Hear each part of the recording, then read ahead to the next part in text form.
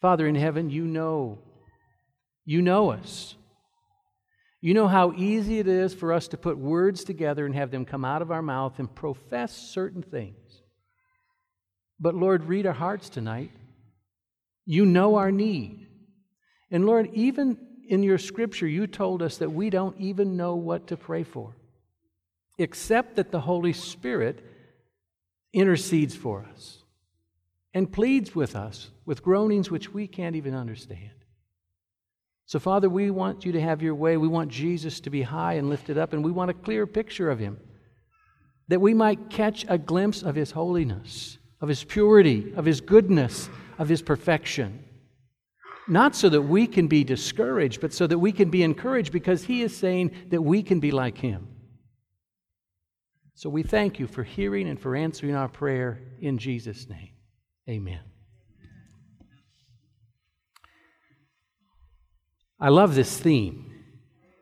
As a witness. We came up with it as a team, and I thought tonight I want to come right behind this theme, so that's the title of the sermon tonight. When I was growing up, young, my father was a literature evangelist. And he would come home and he would tell us of the different experiences that he would have. Divine, providential appointments. He would tell us of how he would come and he would just be driving down the road and he would be impressed to go to a certain house, and he'd knock on that door and a person would come, and there was just a divine appointment there, and he would lead him to Christ. And they would kneel down and he would lead them through a sinner's prayer, and he told us about that. I was 7 years old and my heart started to burn within me. I want to be like Dad. I want to lead someone to Christ. I want to be a witness like Dad is a witness. But I'm just a boy. Who can I witness to? And I started to think of the different ones, and no, they go to church. No, they go to church. I see them in church. Well, who do I know that doesn't go to church? And then I remembered, my mom baked bread, and she baked it for several neighbors within our block and the next block. And she would have me deliver the bread. And so I remember that Mr. Brown was a nice man, and we'd often visit with him. And when I delivered the bread, and I thought, he doesn't go to church on Sabbath. I can witness to Mr. Brown.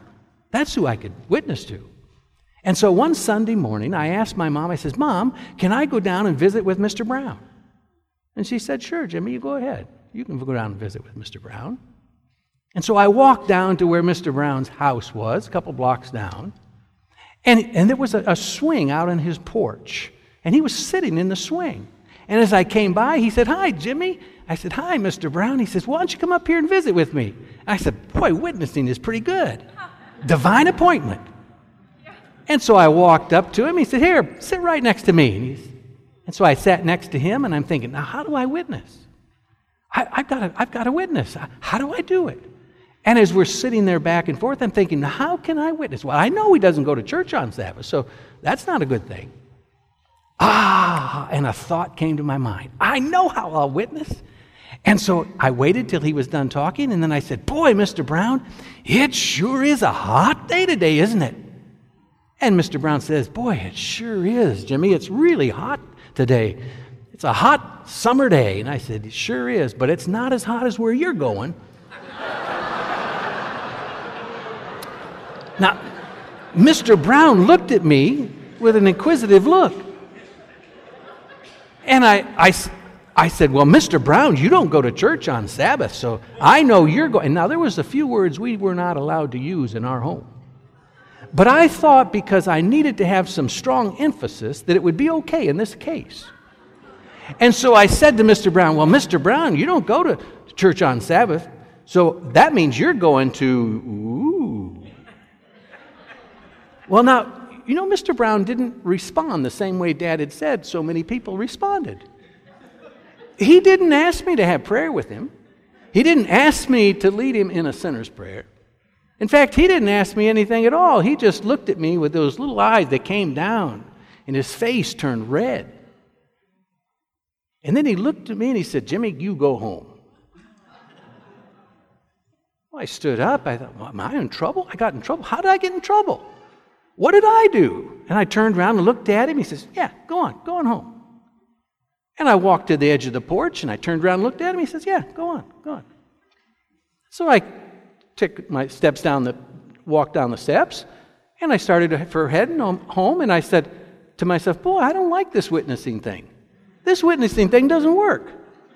And so I went home, and I came in the door, and Mom said, Jimmy, what's the matter? She could tell I was upset.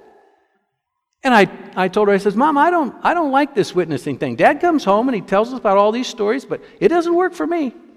And she said, well, Jimmy, what happened? I said, well, I went and witnessed to Mr. Brown, and he told me to go home. And she said, well, what did you tell Mr. Brown? And so I told her.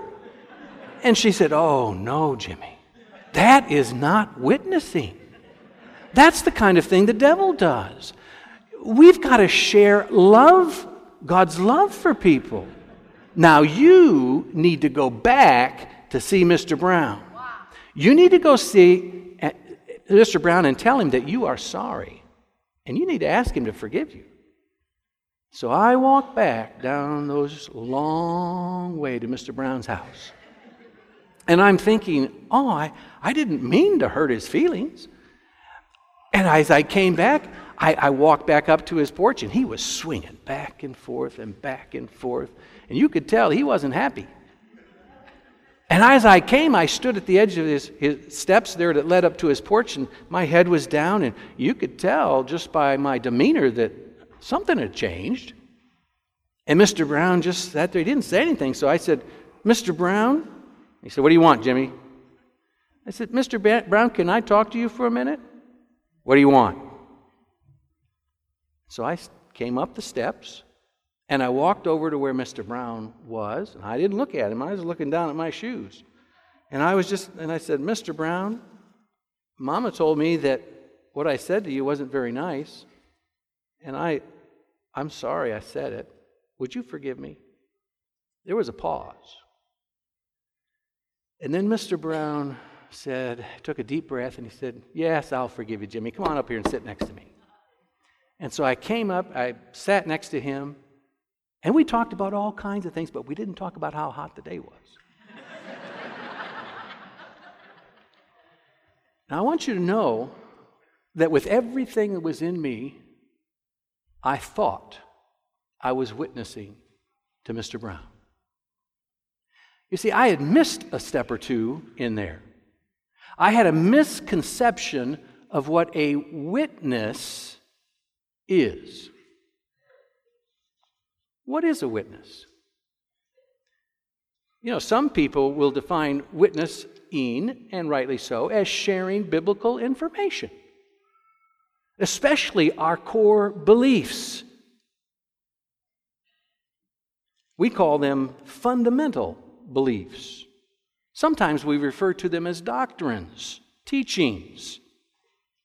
They have been derived from deep study of God's Word, not by one person, but a deep study of God's Word. Whole subjects have been dug into in Scripture and looked at. 28 fundamental beliefs that can be divided up into 6 major categories. First one is everything we know about God. Second one is everything we know about man. Everything we know about salvation, and everything we know about the church, about what the Bible teaches about those things, and everything we know about the Christian life. And then if you go back up and you say, what do we know about God? What are some of those doctrines that we have about God? And the very first doctrine of this church, coming from the Bible, from His Word, is our belief that God's Word is the authority of life. It's the belief that God is who He is, and He wrote down a criteria. He wrote down a book of instructions. He wrote down everything we need to know about the past, the future, and the present. And on that one doctrine hang all of the others, because they're all derived from Scripture, and the Bible is the source of that authority. So what are some of the other ones? Well, the Bible teaches about a Godhead. It teaches about God being almost like a last name. You have the Father and the Son and the Holy Spirit all defined as God, with three major components that define who that is. They can be everywhere at once. They are all powerful and they're all knowing. They don't need to retain life from somebody else. They are life givers. Godhead, all derived from Scripture. Then everything we know about what the Bible teaches about man. Where did we come from? We believe in creation. The nature of man. We were created in God's image, but because of sin, we have lost our image of God. And then everything we know about salvation. How can we be restored in that broken relationship from God? About the great controversy. Where did sin come from? It didn't start on this earth. It started in heaven. And the Bible tells us about it. It tells us about the life, death, and the resurrection of Jesus and why He had to die. It talks about how we can experience salvation. And then once you've experienced it, what do you do then? It's how to grow in Christ. The Bible tells us about the church. Who is the church? The Bible defines two groups of people. One is a group of people who recognize the authority of God, and the others who don't. And so those who recognize the authority of God are called His church, His people, His bride. There are other definitions for it. And it talks about the remnant and its mission, because the Bible tells us that the church has lost its focus, and it no longer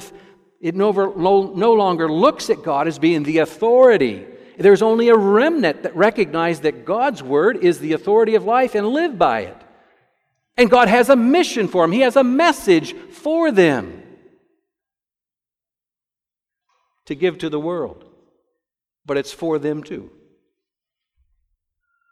And then it talks about unity. The Bible tells us about unity. How do we have unity? We want unity desperately. Not the kind of unity that comes together when people agree on certain points of doctrine. That's only a certain superficial kind of unity.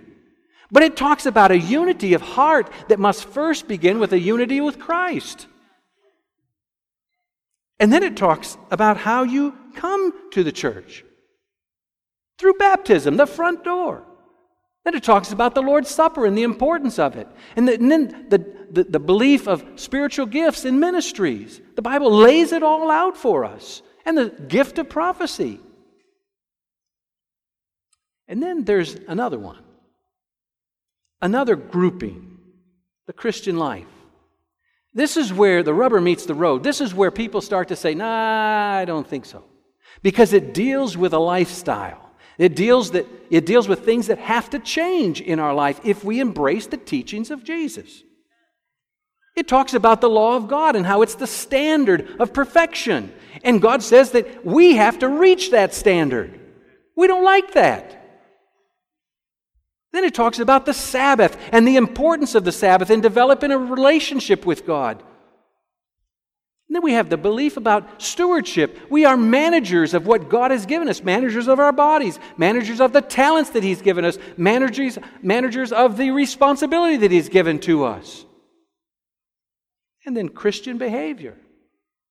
This one really touches home. It encompasses the things that I do, the things that I wear, the things that I like, the things that I eat. And then there's one that's on marriage and family. The Bible lays out what a marriage is. And then the last grouping. It's the grouping of last things. It's the grouping that has Christ's ministry in the heavenly sanctuary and the role Christ takes in helping us to reach that level of perfection that is required to have a connection with God that is reunited. Then there's the second coming. We all look forward to the second coming. And then there's a death and resurrection. We look forward to the resurrection, especially if we've lost loved ones that are waiting in the grave. And then the millennium, and then the end of the world. And the last one is the new earth. How God is going to recreate this sin-polluted world. These 28 fundamental beliefs form the framework of our relationship with God. Where did they come from? They came from Scripture. God gave them to us. You can follow the footprints of those who went before us, and you can see from step to step, precept to precept, text to text, how these are validated in Scripture. When a person wants to become a Seventh-day Adventist, what is it that every Seventh-day Adventist must do? These are 28 fundamental beliefs. And if we are going to be a Seventh-day Adventist, we study those fundamental beliefs. And before baptism, we stand up and publicly confess that we believe these 28 fundamental beliefs. And then we are baptized and we become a member of the Seventh-day Adventist Church who not only believes it, but is supposed to live by it. I want to illustrate for you the connection between these fundamental beliefs, doctrines, and Jesus Christ. An orange. I love oranges. And when I was a kid, I couldn't figure out why everybody peeled them. I knew that when you ate apples, some people peeled apples, but I liked the apple peeling. I knew that some people peeled peaches, but I loved to eat the peaches with the peeling. I love potatoes with the skins on them. In fact, sometimes I just like to eat the skins. So I thought to myself, well, maybe an orange peeling is good and people just don't know it. And so I decided to try it for myself. And so I picked up the orange and I sunk my teeth all the way into that juicy stuff, which meant I had to get past the peeling. And I discovered something. I didn't even have to chew it too far. I discovered that an orange is better peeled. And once you peel this orange back, it exposes the orange and you can see that it is divided up into sections. You could put your finger down the middle and pull it apart, and then you can pull each section off. And then when you take one of those sections and you put it in your mouth, you discover that the best part of the orange is the juice. Now, have you ever peeled an orange and discovered that there was no juice in that orange? And you tried to eat that. It doesn't taste good. And no matter even if you like it or not, you don't like it. You spit it out. Well, I'm going to tell you that the doctrines of Christ are like those sections of orange. Christ is like the juice. And if Christ isn't the center of every single doctrine, they are dry, unappealing, boring. But if Christ is the very center of that orange, and you sink your teeth in it, oh, it is wonderful. Christ must be the center. I want to point out one other thing. Anything that has the orange flavor or look that doesn't come from the orange is not orange juice. It's something else, but it's not orange juice. There is a group who are trying to say that all you need is Jesus. Let's dissect him from his doctrines because those are boring. But let's enjoy the juice. It doesn't come from the orange because we've dissected it. But the Bible tells us very clearly in 2 John. If you look in 2 John 9, in 2 John 9 it goes like this. There's only one chapter in the book of 2 John. 2 John 9 goes like this: "Whoever transgresses and does not abide in the doctrine or the teaching of Christ does not have God. He who abides in the doctrine of Christ has both the Father and the Son." You cannot separate Jesus from the doctrine. It's like wanting orange juice without coming from the orange. You can't do it. Jesus himself said, "And I, if I be lifted up from the earth, will draw all men unto me." That's what he said.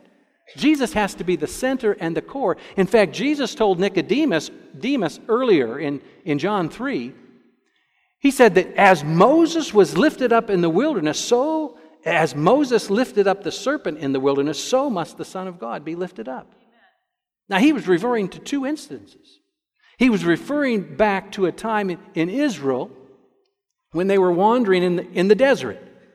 And as they were wandering in the desert, the people started to complain. And they started to nurture an attitude that led them to push God away. He had been the source of protection and provided for all their needs. Now, without his help, they experienced the unknown dangers that existed around them. Fiery serpents with the sting of death. The people realized that in pushing God away, they had forfeited his protection and his blessing. And they wanted to restore that broken connection with God. So they asked Moses to intercede for them. God instructed Moses to make a bronze serpent and put it on a pole in the midst of camp. Anyone who looked at it would be healed. The bronze serpent symbolized Jesus, who would become sin for the human race and die on the cross. Healing was given to all those who followed God's instructions and looked to Christ. So now a question for you. So if we find the Christian life to be boring, and we are drawn to worldly things, what is the solution? We must look to Christ. Because somehow in our busy schedule, Christ has lost its center place. Because if Christ is center in our life is not boring. Our life is full of joy. What is it? What is it that motivates us to embrace the teachings of God? What is it that motivates us? Some are motivated by fear. They're afraid of what might happen if they don't. Or they're afraid of being left out. But I want to tell you that fear is not a good motivator. There isn't enough power in fear to make you make the changes that are necessary to embrace God's teachings. Some are motivated by personal gain, rewards, the rewards of heaven. But there's not enough power in those rewards alone to make the changes necessary to embrace those teachings of Jesus. The only power that is strong enough to embed those teachings in your heart is the love of God.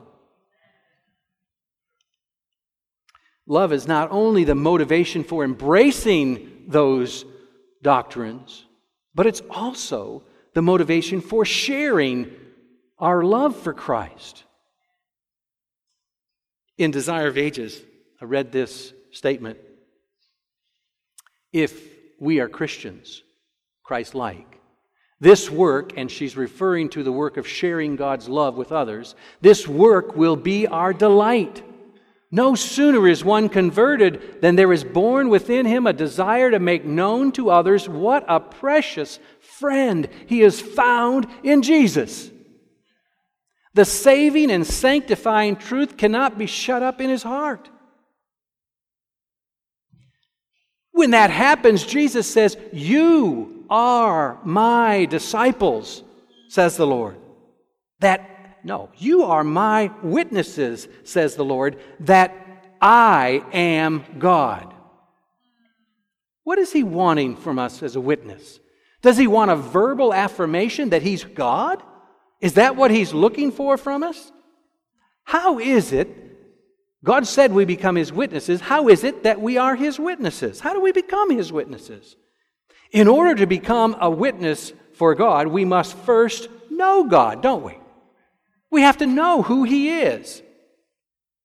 If I was to ask you to introduce someone to the rest of you here, and had you come up and said, well, I want you to introduce someone that you've just heard about, someone that you perhaps just met, I want you to introduce them. You would stand up here and you'd have a hard time introducing them because you don't know them. But if I had asked you to introduce your parents or your spouse or your children or your best friend, you would have no problem introducing him. Well, part of being a witness is to introduce people to Christ. So before you can introduce them to Christ, you have to know him. Well, the problem is that we don't have a clear picture of who God is. Our picture of God is faulty. We don't have a clear picture of the love of God. When Paul was writing about the love of God, he devoted a whole chapter to it, 1 Corinthians 13. And he's talking about the love of God and how it's expressed by us. He can't define it, so all he can do is describe it. And he gets down to the end of his chapter, and he's frustrated. And he finally says, we really don't know the extent of the love of God. It's like looking through a mirror dimly.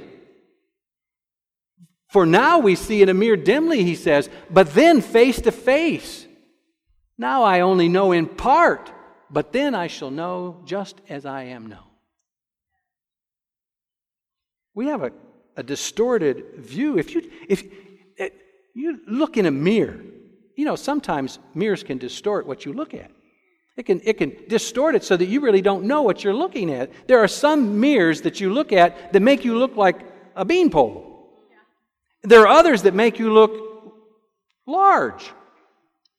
There are some, when you look in the mirror, it focuses in on your face and your body parts are really, really small.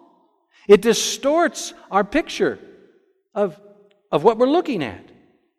That's the same way sin has distorted our minds, our eyes. We don't see God the way he is. It's distorted. We can't even comprehend God. We can't comprehend, let alone see, the goodness, the purity, the holiness, and the perfection of God. We can't see it. In fact, Jesus describes a group of people in Revelation 3. He describes a group of people who have a distorted view of who he is. A distorted view. It's a group of people called the Laodicean church, his last church before he comes. Now, just so that we're all clear, who is the Laodicean church? Who is it? It's us. Just Seventh-day Adventists? No. It's everyone who professes Christ. Everyone who professes Christ. He's called the church. And God is saying that there's a problem with his church. They don't have a clear picture of who they are, of who he is. Their picture of his righteousness is down within reach of theirs. And so they don't feel any need. If you look in verse 17, Jesus speaks. And he says, because you, he's talking to this Laodicean church, he's talking to us. Because you say, I am rich, have become wealthy, and have need of nothing, and do not know that you are wretched, miserable, poor, blind, and naked. He's saying, you think that my righteousness is where yours is. It's not. You've got a problem. You don't recognize the holiness, the goodness, the purity, and the perfection of God. The Bible records another person who didn't have that view either, who needed a clearer picture of who Jesus was, and that was Isaiah. God called Isaiah to be a prophet. And so Isaiah rolled up his sleeves and said, okay, I'm going to be a prophet. And so he went out and tried to tell those sinners just what's what. And he wasn't very successful, and he got discouraged. And so he decided that perhaps being a prophet wasn't for him. So he went to the temple, and he was thinking, well, you know what I'm going to do is I'm just going to turn in my resignation. And what God did was give him a clearer picture of who he was, who God was. God gave him a picture of God in His glory, sitting on His throne. Angels who had never sinned tiptoeing around in His presence, whispering, eager to do whatever He asked them to do.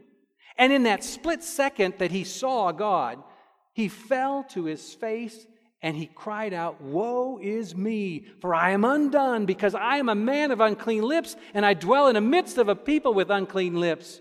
For my eyes have seen the King, the Lord of hosts."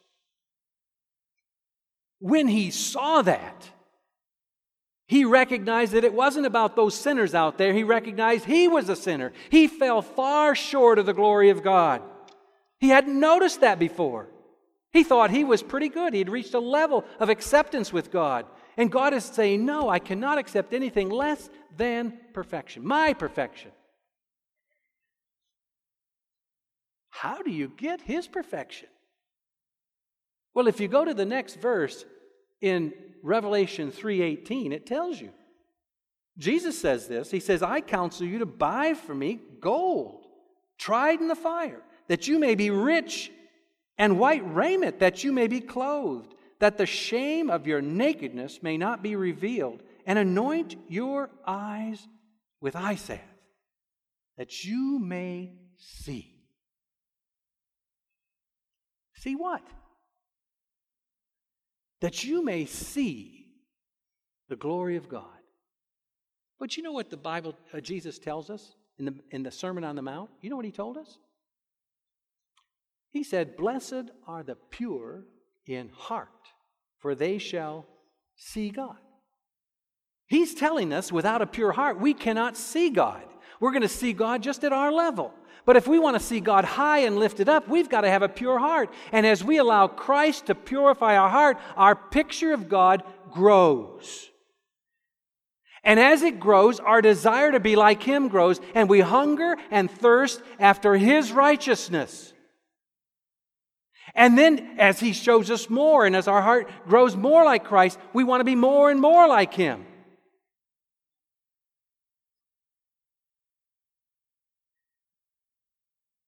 God told us that He was going to give us two things. Two things. One, He was going to give us gold, tried in the fire. What is this gold tried in the fire? This gold tried in the fire is the faith of Jesus. What is faith for? Why do we have faith? What is faith for? What is it useful for? Faith is the connection between us and God. That connection was broken. And so God gave us the opportunity to accept His word and by faith claim it. We are connected to God. But then why do I need the faith of Jesus? Why can't I have my own faith? I've got faith. My faith is like service on a cell phone. Have you ever been in a conversation that was really important and you've gone into a place where you didn't have good cell phone service? And all of a sudden it started to either distort what you heard, or people could hear you but you couldn't hear them, or perhaps it just broke altogether. Well, you and I have to understand that when our connection with Christ, heaven, is broken, we sin. Fall. We are no match for sin, and we're no match for the devil. So unless we have an unbroken relationship with Christ, we'll never be victorious all the time. God knew it. So He said, I'm going to give you, Jesus said, I'm going to give you my faith, my constant connection. It was never broken. I came down to this earth. My connection was not broken with the Father. I encountered everything you encounter, every temptation that you encounter, I encountered it. But I overcame it because my connection with God, the Father, was never broken. It wasn't broken as an adolescent. It wasn't broken as a teenager. It wasn't broken as a man, full grown. The only time his connection with the Father was ever broken was when he took on us our sins. And that connection with Christ and the Father, when it was broken, it broke his heart. He died of a broken heart because of our sins.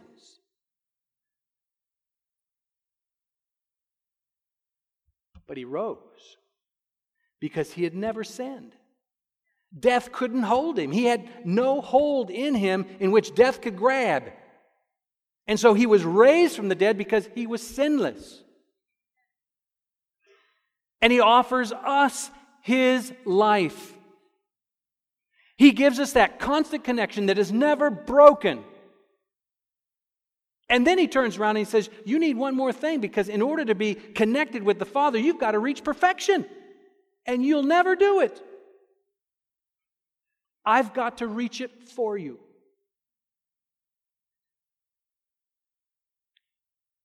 When he was on this earth, he was leaving. The disciples were afraid to be alone. What are we going to do? And Jesus said, I'm not going to leave you comfortless.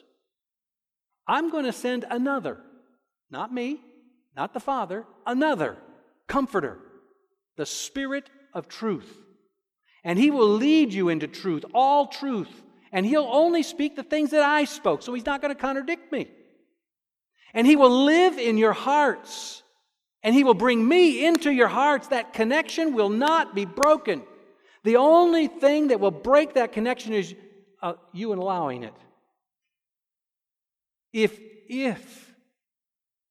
you break your connection with the Holy Spirit, there's nothing I can do for you.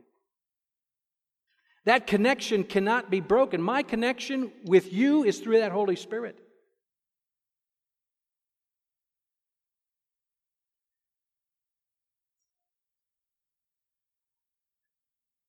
But if you're stayed connected, I will live my life out in you. I will take your heart if you give it to me, and I'll unite it with my heart. I'll take your will, I'll merge it with my will. I'll take your mind, and it will become one with my mind. I will take your thoughts, and I will bring them in captivity to my thoughts.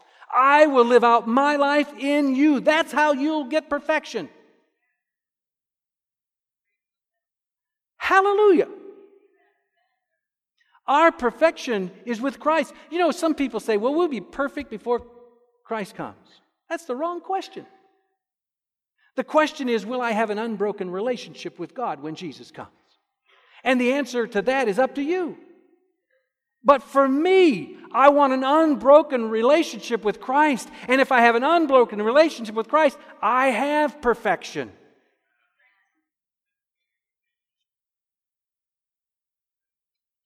Some people refer that to as righteousness by faith. I get the life of Christ lived out in me, right doing, because of my connection with Him through faith.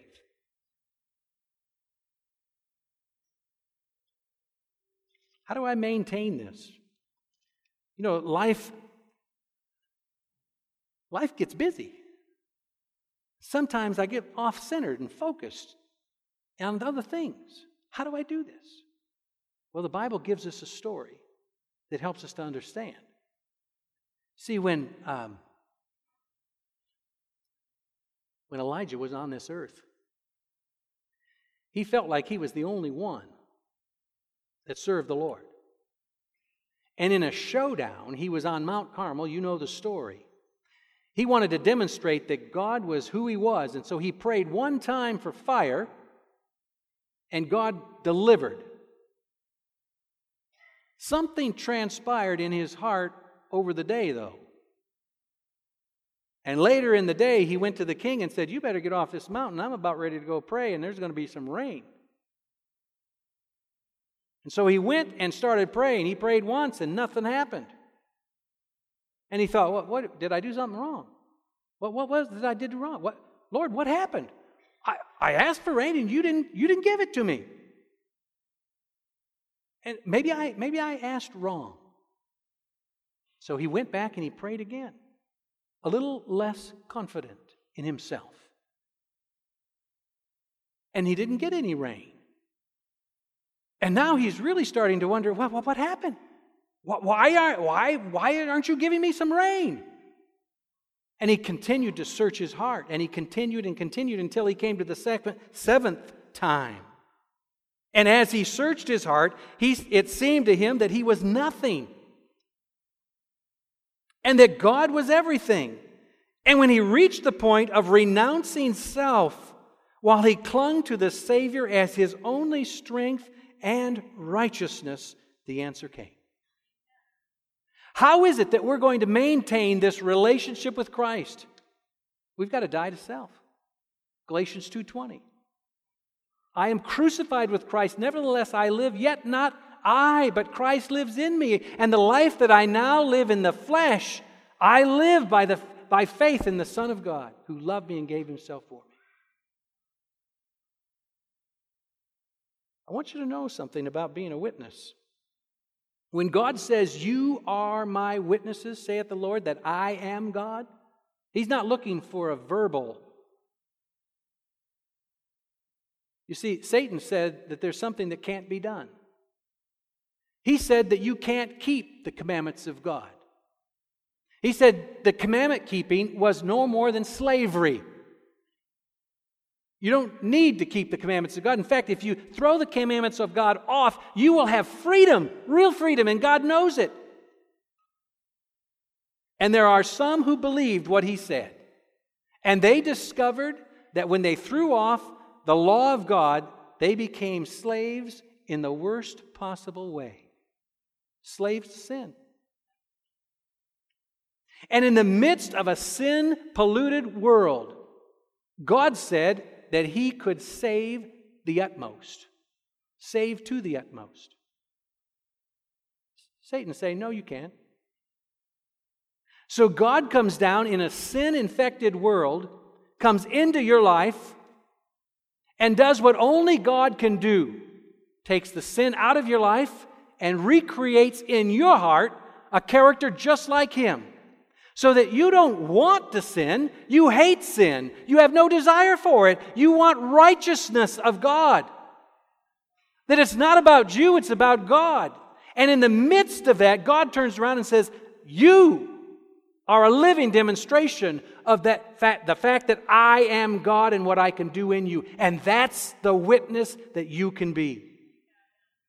I want to tell you something with all of the love in my heart. It's easy to become a Seventh-day Adventist member. You stand before a group and in public you say, I believe, number one. I believe, number two. I believe all 28 fundamental beliefs. And you become a member. But I want you to know something. There's a difference between being a Seventh-day Adventist member and a Seventh-day Adventist. You can be a member by professing. You cannot be a member, you cannot be a Seventh-day Adventist unless your profession and your practice are one and the same. And when your profession and practice is one and the same, God says, now you are my witness that I am God. I want to be a witness for Christ. I want to be that kind of witness. There's different aspects of being a witness. Yes, I know that being a witness can be sharing biblical information, truths. To be a witness, you can help someone in need. All of that is true. But I want to be this kind of a witness that demonstrates that God has power to do what He said He could do in my life. 1 Peter 3:15 says, but sanctify the Lord God in your heart, which is what we're talking about, setting yourself apart for God. And then it says, be ready to give an answer to every man that does what? ask you for the reason of the hope that is within you. When people see your life as different, when they see the power of God revealed in your life, they are drawn. If they are drawn to God, they are drawn to you. And they're saying, tell us, what is different about you? And you're able to share what is different about you. What's different about you? You have the love of God in your heart. Why? Because He poured it in your heart. You didn't manufacture it.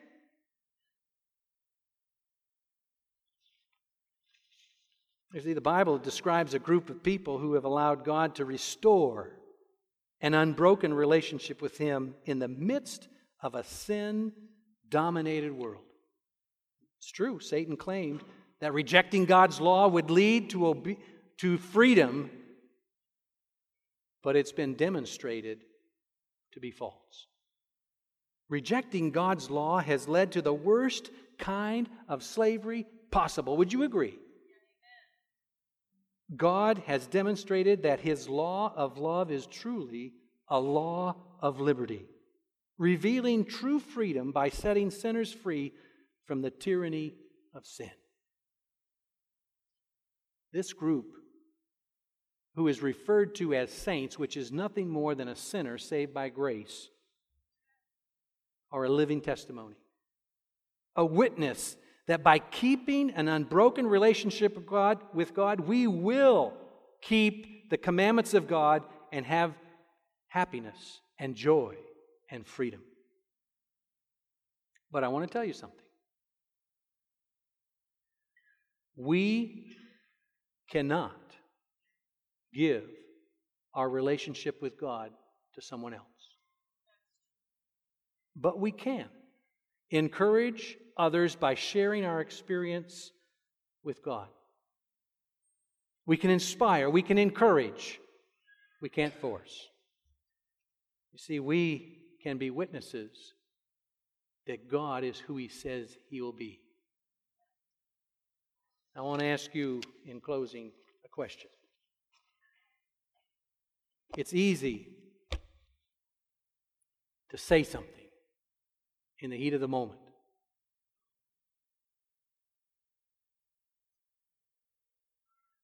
But I want to ask you if you're willing to let the Lord search your heart and show you what is keeping you back from the Holy Spirit being poured out in your life.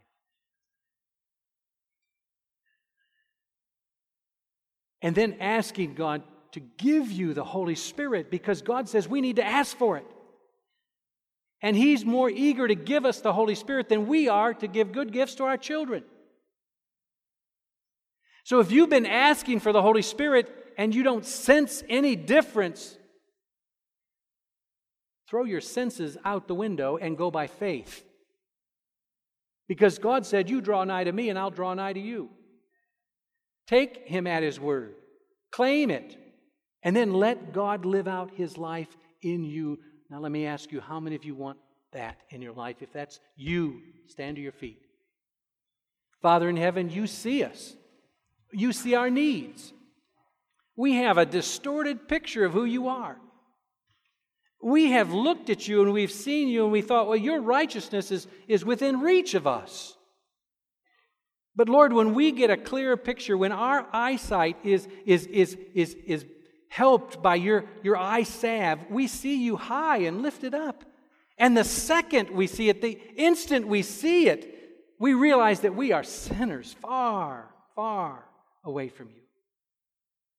But Lord, help us not to forget that, but help us to remember that You love sinners, You just hate sin. So, Father, I pray that You would work in us.